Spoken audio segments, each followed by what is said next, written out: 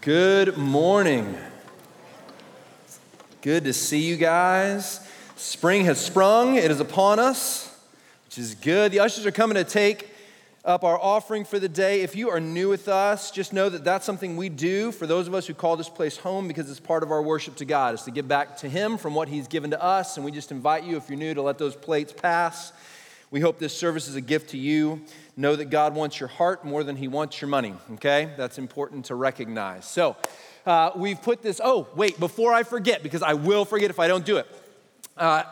Every year we host a prom for a group of young people in our city who have special needs, and we are doing that tomorrow. So here's my invitation to you. After the second service today, if you're still around, we got to clear all the chairs out of here. So we could use a little help. So if you are around and available, come on back. We'll throw some chairs on some carts, and we'll get them out of here. If you have the availability, we'd love you to do that. I was supposed to do it at the end of the service, but you know me. If we get to the end of the service, it didn't happen. And Steve Locke was going, thank you very much for doing that. All right, so let me show you this. This is what we call a competency square. Anybody ever seen this before? So I like to use this to talk with folks a lot about leadership and about their giftedness and how to sort of understand what their strengths and weaknesses are. So let me kind of walk you through this. 3 of those squares up there represent something really good, and 1 represents something really bad, all right? So if you look at this, essentially what you have is unconscious and conscious, incompetence and competence, all right? So in that lower left-hand square, that is what we call unconscious. Actually, I don't want to start there. Let's not start there. This is the dress rehearsal. All right, let's start in that far right-hand top square, which represents conscious competence. You kind of see that, right? Those two would come together, conscious competence. What conscious competence is when you're good at something and you know you're good at it, right? And you know you're good at it, and you know how to train someone else to do what it is that you do. Do you have something like that? I hope so, right? Something that you're good at, you know you're good at it, you can teach somebody else how to do it, maybe even just teaching your kid how to tie their shoelaces. You are consciously competent. Teaching a kid how to tie some shoelaces, right? It might be that you are really good in the world of finance. It might be that you're really good as a mechanic. I don't know what it is, but you are consciously competent at something.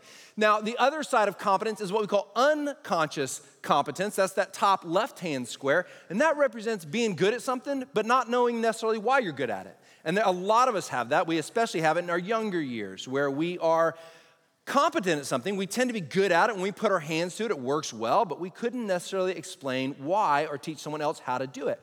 Now, unconscious competence is a great thing, right? It's great to have giftedness. That's what we might call just being gifted at something. And so, of course, our goal is to grow from unconscious competence to conscious competence, right? Now, the other side is incompetence. Now, you may think incompetence is always a negative, right? But it's not necessarily, because let me tell you, one of the places where incompetence is actually a really valuable thing. It's when you are conscious of your incompetence. When you are bad at something and you know you are bad at it, because that means you can get what? Somebody else who's good at it to do it, all right? This is why we have teams. This is why we work together. This is why Jesus made us a body together. And says some of you are an ear and some of you are an eye. When an eye tries to do what an ear does, it doesn't go so well. Right? And so one of the most important things you can learn is where you are incompetent, to be conscious about that. And I'm one who would argue that it's actually not worth a whole lot of time and energy to take something where you are highly incompetent and just work to become competent in it. You're better served to press into your strengths, okay?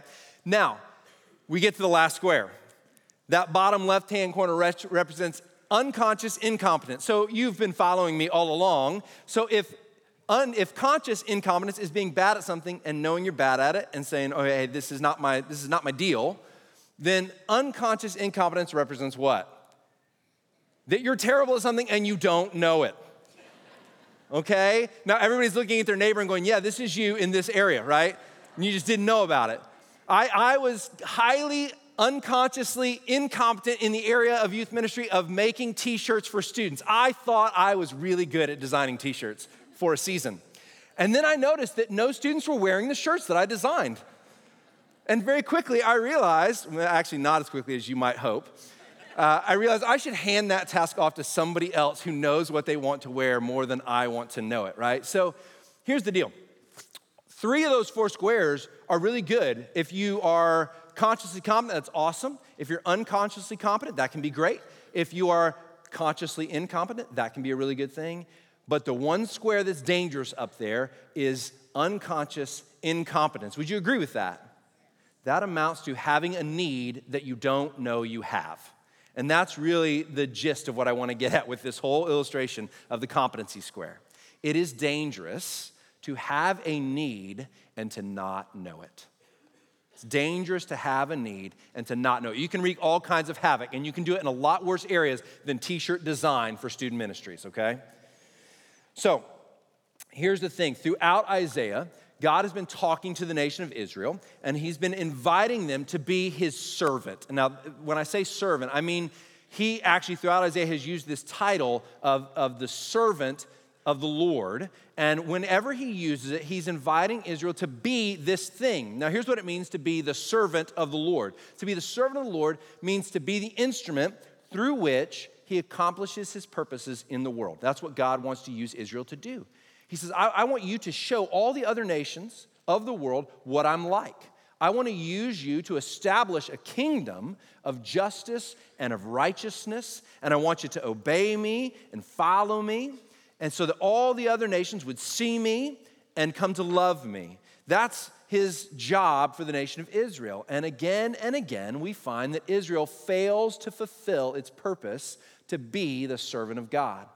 And in Isaiah chapters 40 through 48, the section we've just gone through, what we saw is that it set up kind of like a trial scene where where the people are accusing God, almost like putting him on trial, to say, you have forgotten us and you have forsaken us, because if you remember our history, they've been taken into exile in Babylon. Isaiah's writing about a day when they will be living for an entire generation, for 70 years. So a whole generation comes and goes living in exile. If you can imagine that, let's not just dismiss the difficulty of living in exile as if it was 3 years and then they were done.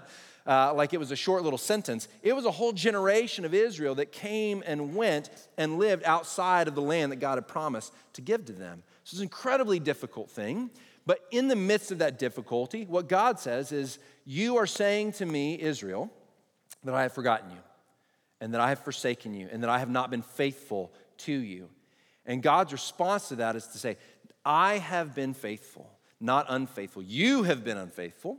But let me show you what I'm doing. And so he declares that he's doing all these things on the world stage, raising up kings and bringing them into power so that he can orchestrate his purposes for Israel specifically. And they look at that and they see evidence that God is not in charge, whereas God says, oh, this is evidence that I absolutely am in charge and am working on your behalf. Does that make sense? You with me? Okay, so that's the trial scene that's been set up. And now at the end of Isaiah chapter 48, and I didn't touch on it last week because I knew I'd touch on it this week, what happens is that God says to his people, because you have not fulfilled your purpose as my servant, this title that he uses throughout Isaiah, because you have not fulfilled your purpose as my servant, I am going to raise up a true and better servant who will do all that I have intended to be done. I'm going to raise someone up who will do what it is you were supposed to do, but have not done. And that's what we're going to find he's declaring in Isaiah chapter 49. Now, as we come to Isaiah 49, we're going to see that what he's saying is, I have a true and better servant who will establish a kingdom of justice and righteousness and do the work that Israel, you have failed to do. Now, even as we look at that, and we look at historically Israel's failure to live according to God's law and to trust God, that he was faithful to them, the thing that we probably recognize is that description doesn't just apply to Israel, does it? Who else might it apply to? To you and to I.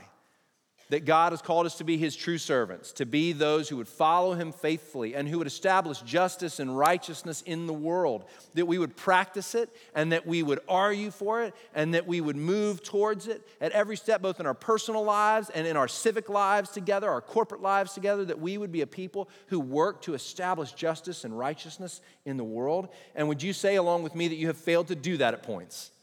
I certainly have. We as the people of God have failed to do it just as Israel has failed to do it. And so the message to Israel is the same as the message to us. What you have not done and could not do, in fact, is what we'll hear God say. What you could not do, I have done by raising up a true and better servant. Now, when Isaiah wrote these words to Israel, they didn't know that the name of this true and better servant would be Jesus. They just knew that there would be one who would come. and that he would be the fulfillment of all that Isaiah would write about. We are entering into a section now of the book of Isaiah, in Isaiah 49 through about the rest of 55, where God is going to just focus in on this true and better servant that he is going to send. Now, we have the luxury of looking back across history and knowing that the one being described in these chapters is our King Jesus, that he is the one being talked about and what he will do. So here's our joy today. Our joy today is that we are going to get to gaze upon, to look upon our true and better King and what he has done and who he is. This true and better servant that God has sent named Jesus. And our ambition, my ambition for you, my prayer for myself this week has been this, that we would not be unconsciously incompetent when it comes to our being aware of our need for Jesus. That we would see it afresh and anew, that we need him because he can be what we cannot be. And as we come to the elements today, as we come to communion today, that we'll hold in our hand the representation of the body of Christ and the blood of Christ, and that we would recognize that what we hold in our hands is the most precious gift that has ever been given to meet every one of the needs that we could never ultimately fulfill in ourselves. Okay, are you with me? So that's what we're going to look at today. Isaiah 49, if you got your Bible, you can go there. Now here's what I want to do.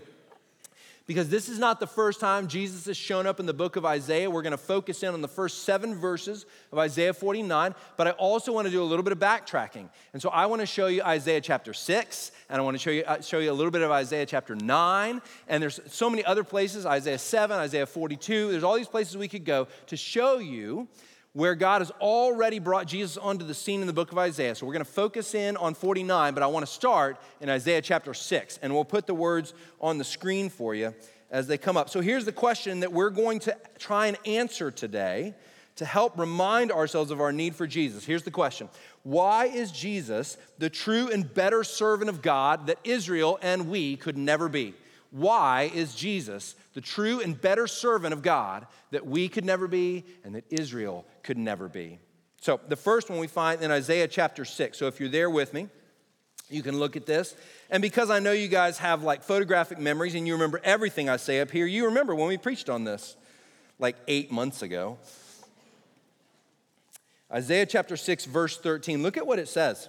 So in this section, Isaiah is talking about the judgment that God is going to bring upon his people, the discipline that he's going to bring to Israel for failing to fulfill his commands. That's what this whole little section in Isaiah 6 is about. You may remember at the beginning, Isaiah has this vision of God and his temple, and he says, "Woe is me, for I have seen the Lord, and I am a man of unclean lips, and I live among a people of unclean lips." He is undone by the holiness and the purity of God. And then God declares this word of correction and discipline on his people. And then in verse 13, after talking about what he's going to do and how he's going to judge the people, he says this, "And though a tenth remain in it," in other words, a tenth of the people remain in the land, "and though a tenth remain in it, it will be burned again." In other words, I'm not going to stop my discipline at the point where you think I would stop it. It's going to go even further than you might think. "Like a terebinth or an oak whose stump remains when it is felled." In other words, he's going to say, I'm not just going to chop down the tree, I'm going to burn the stump that remains. And so that sounds tough, right? That's a word of pretty strong discipline that God is bringing. But then look at what he does next. The next thing he says is, "The holy seed is its stump." Now that's a weird phrase to put at the end of that verse when you've just made the point, I'm going to discipline you strongly. So much so that you're going to be like a tree that I cut down, and then I'm going to burn the stump. But then he says the stump is actually not you, Israel. The stump is the holy seed. And so the question becomes, well, who's the holy seed that is going to be burned when it should be Israel who is the tree that's been chopped down? Who is the holy seed? The holy seed is Jesus. It's the first reference to Jesus in the book of Isaiah. And what he's saying is, he is the one that will receive the ultimate punishment. You, Israel, will be disciplined for a time, but there will be one who will come and will be disciplined, but not for any fault of his own, but because I do it for you. And so it's a reference to the fact that Jesus will bear the wrath of God on behalf of all of people. Do you see it? So here's the first reason why Jesus Here's the first reason why Jesus is the true and better servant of God that Israel and we could never be. It's because he can bear the weight of the full wrath of God for sin. He can bear the weight of the full wrath of God for sin. That's what these verses, or this verse, is talking about in Isaiah chapter 6. Now, the key word in that sentence that I just used is the word full, right? He is able to bear the full wrath of God. Now, the Bible speaks pretty plainly about the fact that God has wrath towards sin, that he will punish it and he will not allow it to go, he will not allow injustice to prevail in the earth forever. He allows it for a time, but one day he will bring it to an end. And let me just tell you that you want a God who judges because you don't want a God who just sort of winks at injustice, at gross injustice in the world. You want a God who will do something about injustice, not just allow it to act as if it never occurred. And so God says, I will do something about it. I will do something about it. But the thing that I will do about it most is I will burn the stump who is the holy seed. Now, friends, here's what you need to understand. There are two options when it comes to paying a debt for sin, when it comes to the wrath of God being poured out upon sin. It can be poured out upon those who sin, or it can be poured out upon his son on their behalf. Now, here's the important thing to remember. The reason that I can never be the true servant of God and bear the full weight of the wrath of God is two reasons. Number one is because I can bear the wrath of God for my sin, but I can't bear it for yours. Because Jesus is perfectly righteous, he's able to not just bear the wrath of God for his sin because he didn't have any, but he is able to bear the wrath of God for your sin and my sin because he didn't have to bear it for his own. Does that make sense? If I bear the wrath of God for my sin, I bear it for my sin alone. I can do nothing about yours, and you can do nothing about mine. So the fullness of the wrath of God cannot be borne by any human person because it can only be borne for their own sin. Here's the second problem. The second reason why Israel and why I can never be the true servant of God that Jesus can be is because not only can he pay for others' sin because he was perfectly righteous, he can also pay for it in a once and for all act through his death and then emerge victorious through his resurrection. Because of his perfect righteousness, his death was received by God as a perfect sacrifice, absorbing God's wrath and being a full and final payment. If I am to bear the wrath, friends, I would need you to hear this. If I am to bear the wrath of God for my own sin, it will go on for eternity. Because my death is not a suitable payment for that sin, not even for my own. So I must endure that wrath for all eternity. It's a hard truth, but it's a biblical truth. It's one that many people try and skew away from with the idea that, well, there's this annihilationism and one day we'll just cease to suffer and God will bring it to an end. But that is not what God declares in his word. The great warning to all of us is that we would know that if we are to absorb the wrath of God for our own sin, that wrath will have to be endured for all eternity. Because our death is not a once and for all payment. It does not ever finish paying for the sin against which we have rebelled against God. Jesus is the true and better servant of God because he absorbs the wrath of God. He is able to pay for your sin and mine because he was perfectly righteous. And he is able in one act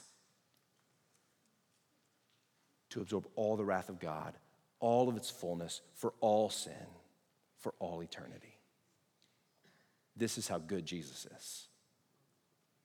Do you begin to see how you don't measure up? Never could. It's a small example of it, but if you've ever had, anybody had student loan debt? Anybody had a mortgage? Do you remember the feeling when I'm still paying my mortgage, so I haven't gotten there yet, right? But my dad has told me, because they paid theirs off, a great feeling is when you write that last mortgage check, right? Or for that student loan check. Some of you are like, I wish I could write that last student loan check, right? Wish I was done with that. It is a good feeling when you pay the final penny of that debt, isn't it? When it's done, when it's paid, when there's no more, when month after month the bill doesn't come anymore because the bill has been paid, stamped, paid in full, done, that's what Jesus is able to do as the true and better servant of God. He's able to pay the full debt, every bit of it, with one glorious act of the cross. Second reason Jesus is the true and better servant of God that you and I could never be is because he can establish a perfectly just and righteous kingdom that never ends. Look at Isaiah chapter 9. So just flip over a couple of pages there. If you got your Bibles with you, and we'll put it up here as well. The thing that we said earlier is that the job of the servant of God is to establish a kingdom of justice and righteousness. And what Isaiah tells us is that Jesus is the one who is able to establish that kingdom, and it is perfectly just, and it is perfectly righteous, and it goes on forever, never to end. Look at Isaiah chapter 9, verses 6 and 7. Talking about Jesus, says, "For to us a child is born, to us a son is given, and the government shall be upon his shoulder. And his name shall be called Wonderful Counselor, Mighty God, Everlasting Father, Prince of Peace. Of the increase of his government and of peace, there will be no end. On the throne of David and over his kingdom to establish it and to uphold it with justice and with righteousness." Do you see those terms? With justice and with righteousness from this time forth and forevermore. The zeal of the Lord of hosts will do this. What this text is declaring is that the child who would come, the one who will be born, according to Isaiah, who will be the true and better servant of God, will establish a kingdom of perfect justice and perfect righteousness, and the increase of his government will know no end. It will be upon his shoulders, and he will establish it forever. Now, you may be thinking, yeah, I've heard that before, but I just want you to ponder this with me for a minute. Think on it, okay? We have seen too many times, and we don't have to think too long or too hard, I would imagine, to think about the abuses of governments run by people. Yeah? Our own government has a litany of examples going all the way back. The most recent example I can think of is the story of Alfie Evans in Great Britain. Anybody been following this story? Alfie Evans has a terminal diagnosis. He is, I think, 48 months old. He passed away on August 28th because the British government determined that in spite of the fact that the Italian government was willing to pay for his health care, willing to bring him there as a citizen, in spite of the fact that his parents wanted to continue to fight for his life, the British government determined that they would lock the doors of the hospital and hold him inside, take him off life support until he died. Because they determined that as a government, they should be the ones to decide when life ends. Not God, not parents who want to continue to fight for their kid's life. Governments run by people always end with gross injustice. With gross injustice. Alfie Evans is just the latest example. So when I say that one day we will not be ruled over by people anymore, you should say hallelujah and amen. One day, we will sit under the authority of the true King, and he will establish a kingdom of perfect justice and perfect righteousness, and he will rule, and peace will increase forever, and his government will know no end. There will no longer be the injustices that come with living under the rule of people. One group of people oppressed by another. One life snuffed out for another who's viewed as more valuable. There will no longer be those types of injustices because our King will reign. And Jesus is able to do it. And he's the only one who is able to do it. If you have some vision of a utopian future, let me just put to rest that will never happen apart from the rule and the reign of Jesus Christ. But, my friends, we have a promise in the Word of God that he will establish his government in the earth, that it will come to pass. And we will know the great joy and the peace of living under perfectly righteous rulership.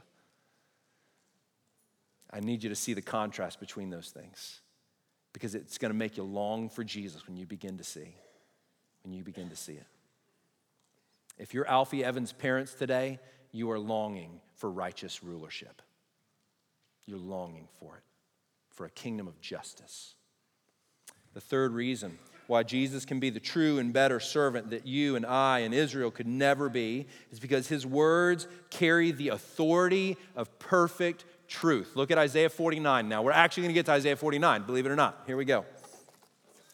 Isaiah 49, verses 1 through 7. I'm just going to look at the first couple verses. We'll take them verse by verse.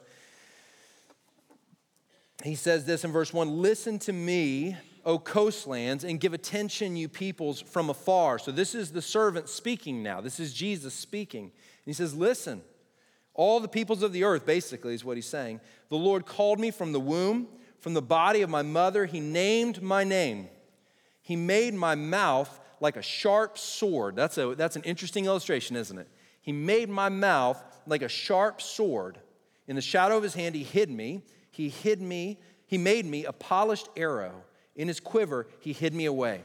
Okay, so the first phrase I want you to see that this servant of the Lord in Isaiah, who we know is Jesus, is using is he says, "He made my mouth like a sharp sword." Now that image gets used a number of times in the Bible, believe it or not, specifically about Jesus. A couple of examples, mostly they're in Revelation. So like in Revelation chapter 19, verse 15, talking about Jesus and his second coming now, it says, "From his mouth comes a sharp sword with which to strike down the nations, and he will rule them with a rod of iron. He will tread the winepress of the fury of the wrath of God the Almighty." That image occurs in Revelation chapter 1, verse 16, in chapter 2, verse 12, and in chapter 2, verse 16. Every time that image of a sword is used, it's in reference to judgment, that God will separate good from evil. The servant here, Jesus, will separate good from evil. When Isaiah says, or the servant says through Isaiah, "He has made my mouth like a sword," what he's saying is that he will bring about a separation of good and bad, good and evil, justice and injustice. He will separate those things. And because the sword comes from his mouth, he will do it not with a literal sword. He will do it with what? With his words. That's what this text is saying. So in Isaiah 49, when the servant says, "I've got this sword coming out of my mouth," what he's saying is, my words carry the authority of dividing truth from untruth, righteousness from unrighteousness. What I declare is a declaration of what is good and what is bad, and everyone will be measured according to whether they align with my words or they disalign with my words. My words declare the reality of the universe, is what this servant is saying when the sword comes from his mouth, right? Which is why, listen, what Hebrews says in Hebrews 4:12, it says, "For the word of God," and remember Jesus in John is called the word of God. "The word of God is living and active, sharper than any two-edged sword, piercing to the division of soul and of spirit, of joints and of marrow, and discerning the thoughts and intentions of the heart." Jesus' declaration of what is true and what is not is the standard against which our lives will be measured. So here's what that means. It means a couple things, but it means Jesus never lies. He never lies. One of the reasons Jesus is a true and better servant is because everything he says has the absolute authority with perfect truth. Just imagine the authority of your words if you never, ever spoke anything but the perfect truth in every situation. If everything you said was perfectly true, never hedged a little bit, never sort of nuanced just a little bit to make you kind of, look, here's how bad I am, right? When I need to ask forgiveness for someone, I will try and figure out the way to couch the thing that I have done wrong in the most favorable light as I go to ask for forgiveness for something I've done wrong. Yes, you've done that, come on. Right? And I'm thinking to myself, I probably should just say, I'm a horrible, wretched sinner, and this is what but we hedge our words. Would you agree that we struggle to speak the absolute truth in every situation? Yeah, I certainly do. And we justify it, well, I'll save their feelings a little bit. Maybe if I just don't, I got to say it kind of this way versus that way. And God, it strips authority from our words. And what Jesus is saying, my word has authority because I never speak anything but the absolute truth. Just imagine what kind of authority our words would have if we did that. But again, what we see is that we're not capable, but he is. The second thing this means, I think, that this sharp two-edged sword comes out of his mouth, is it means that everything, and just ponder this for a second. Maybe it's a little bit, kind of up here, but it means that everything Jesus says is a fact. There is no such thing as an opinion coming out of the mouth of Jesus. Everything he says is a declaration of the way it is. And if he declares it, then it becomes that way, if it weren't already that way. So he never, ever, my wife has been really great at helping me. I have a bad tendency of stating my opinion as if it's a fact. Right? This is just the way it is. That's the worst thing ever. Right? That movie is da-da-da. That food is da-da-da. No one should ever like it. That's just a fact. She's like, that is your opinion. You should learn to state your opinion as an opinion, honey. I love you. Right? And she's so right. It's been 10 years I'm learning, right? I'm learning. It's good. But this is the remarkable thing about Jesus, is there is no opinion. It's never, I think, I hope, I want. It just is. When he declares it, it is. When he states it, it is a statement of fact. How good is Jesus? How amazing. Are we beginning to see why he can be the true and better servant that we cannot? Are we beginning to see it? Oh, we need him so much. The fourth reason he can be the true and better servant that we never could be is because he can pierce spiritual darkness. And again, look at Isaiah 49, verse 2, the second half of the verse, which I read. After he says that his mouth is like a sharp sword, he says, in the shadow of his hand, talking about God, Jesus talking about God, says, in the shadow of his hand he hid me. He made me a polished arrow. In his quiver he hid me away. Now, the reference to being hidden away there is probably twofold. One is probably a reference that God has protected and preserved his true servant. But more than that, because we're going to see that the servant is not always protected, but will suffer, right? We're going to see that in the coming chapters. More than that, this idea of him being hidden away, I think is probably, we're more apt to think of it, as God has hidden his purposes of sending this true and better servant and what exactly he would do and how exactly he would accomplish God's work in the world. That we knew certain things about him, but there were other things we didn't know, which is why in the New Testament we find Jesus called the mystery of God. Paul says he has revealed a mystery to us through Jesus Christ. That it was this thing hidden back before the ages, something that we didn't quite know how it was going to be worked out, how this servant was going to come and accomplish the purposes of God in the world. And we had one idea about how that might happen, but there was another way in which it would happen. And so he's saying this hiddenness that he's talking about, I think, is a hiddenness of God saying, I'm not going to reveal all my purposes yet. I'm just going to show you enough. And so Jesus is being kept back, in a sense, until the time for his coming. And then he says that he is a polished arrow. Did you catch that? A polished arrow hidden in the quiver of God. Well, what else would an arrow be but a weapon, right? But a weapon. And so what Jesus is saying is the true servant is this one who is held back. And we can't know from this statement about hiddenness that Jesus is co-eternal with God, that he's existed forever with God, but it at least hints at that. And then we look forward into the New Testament and we find places like in John chapter 8 where Jesus says, before Abraham was, I am. In other words, saying, I have always existed. I've been with God for all eternity. Or John 1 verses 1 through 3 where it says, in the beginning was the Word, and the Word was with God, and the Word was God. These declarations that Jesus is co-eternal with God. Now, let me put the pieces together, okay? If this hiddenness is hinting at his co-eternity with God, and then we're told that he is a polished arrow, in other words, a weapon against darkness and evil, that what we can know is that Jesus is able to be the true and better servant of God because he can't just fight evil in the physical world, but he's able to pierce the heart of darkness in the spiritual realms. Because he is co-eternal and has existed forever. He is able to do what must be done to establish a kingdom of justice and righteousness. It is not enough to establish a physical kingdom in the world. The heart of darkness that is in the hearts of people must be dealt with. And Jesus is the polished arrow who is able to pierce the darkness of the human soul and bring light and joy and hope. He is able to kill the darkness in the soul. And so the reason Jesus can be the true and better servant of God that we can never be is because do I have the ability to take the darkness out of a human heart? To kill it and destroy it? No, we don't.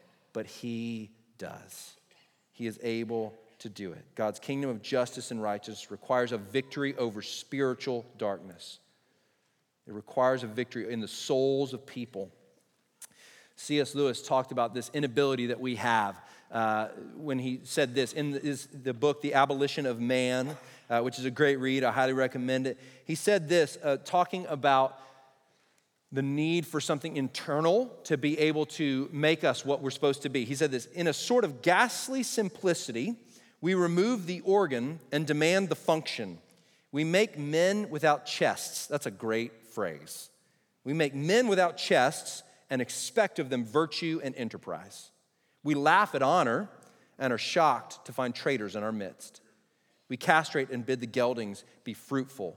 Now that's a little bit of an odd quote, but what Lewis is getting at there, he's talking about taking away what is needed to produce goodness in men and expecting goodness nonetheless. He's saying as a society, he's talking to his people at that time, saying as a society, we have taken away what is honorable and virtuous and good, and yet we've expected to reap virtue.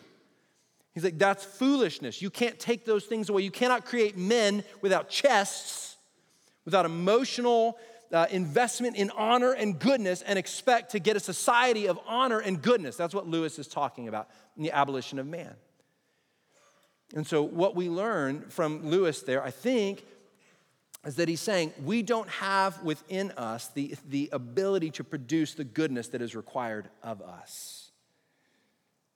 And Jesus is able to do something about that. He's able to get inside the human soul and to cut away the darkness and to pierce it and bring and make something new from it, something good. Last reason why Jesus is able to be the true and better servant of God that we can never be is because his trust in God is unshakable. His trust in God is unshakable. Now you remember all through Isaiah, we've been seeing again and again that God has been saying to his people and to us, trust me, trust me, trust me. And his people again and again, they fail to trust him. And so the true and better servant is going to have to be one who would trust God no matter what, right? And look at what it says in verses 4 and in verse 7 here of chapter 49. The servant says, but I said, I have labored in vain. I have spent my strength for nothing and vanity. Yet surely my right is with the Lord and my recompense with my God. And look at verse 7. Thus says the Lord, the Redeemer of Israel and his Holy One, to one deeply despised, talking about the servant, to one deeply despised, abhorred by the nation, the servant of rulers. In other words, he's going to endure great difficulty. He is going to be crushed. And then it says, kings shall see and arise, princes, and they shall prostrate themselves. In other words, he won't be pushed down forever. One day, kings will bow to him. Because of the Lord who is faithful, the Holy One of Israel who has chosen you. Now we're going to get into in the coming chapters more about the suffering of this servant and what it looked like and how it accomplished what needed to be accomplished because that was completely unexpected among the people. So we'll talk more about that, but the point for today is for you to see this. In spite of the fact for this servant, for this true and better servant Jesus, in spite of the fact that things would not always go swimmingly, that things would be hard, that he would experience futility and rejection and being despised. In spite of that fact, do you see what he says? Yet my recompense, in other words, my reward is with the Lord. He never ceases to trust that he is God's true and better servant. There's never a moment where Jesus failed to trust exactly who the Father was and exactly who he was in the Father. He can be the true and better servant because he never ceased to trust. Now here's the thing. If you haven't begun to see it already, let's just cover this ground again, okay? Can you bear the full weight of the wrath of God for sin? Can you establish a kingdom of perfect justice and righteousness in the world, not for a small time, but forever? Can you speak, do your words carry the authority of perfect truth? Can you pierce the heart of spiritual darkness in the souls of men? And can you have a trust that is unshakable in God? If the answer to even one of those questions is no, and I pray that you see that it's no, then you need Jesus, just like I need him. And you need him desperately. You need him every moment of every day, every hour. You need to lean into him and fall upon him and say, be for me what I could never be. You are the true and better servant of God. We're going to come to the communion table. I'll ask the ushers to come. And as you come to the table, you hold a precious gift in your hand.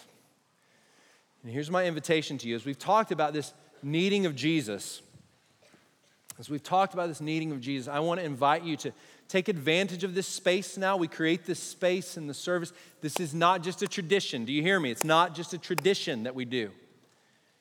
We do it because we need to be reminded. We need to hold tangible things in our hands and say, yes, this is the price that was paid so that I could know life. This is what the true and better servant did so that I might have life. And I just want you to reflect in this time. I want you to reflect on your need for the Lord, your need for Jesus. Where are you not seeing it? Perhaps you've never placed your faith in him. Perhaps you have never said, I need Jesus. And today could be that day where you say, I need him. I want to take him as my own. I want to take him as my own. If that's the case, we invite you to declare that to God, to say it to him. I need you. I need your death and your resurrection to be the substitute for the death that I owe you. The debt I owe you. I need your death to be the payment for that. And if you would say that today, then come to the table. Come to the table and receive the grace of God, the mercy of God represented in these elements.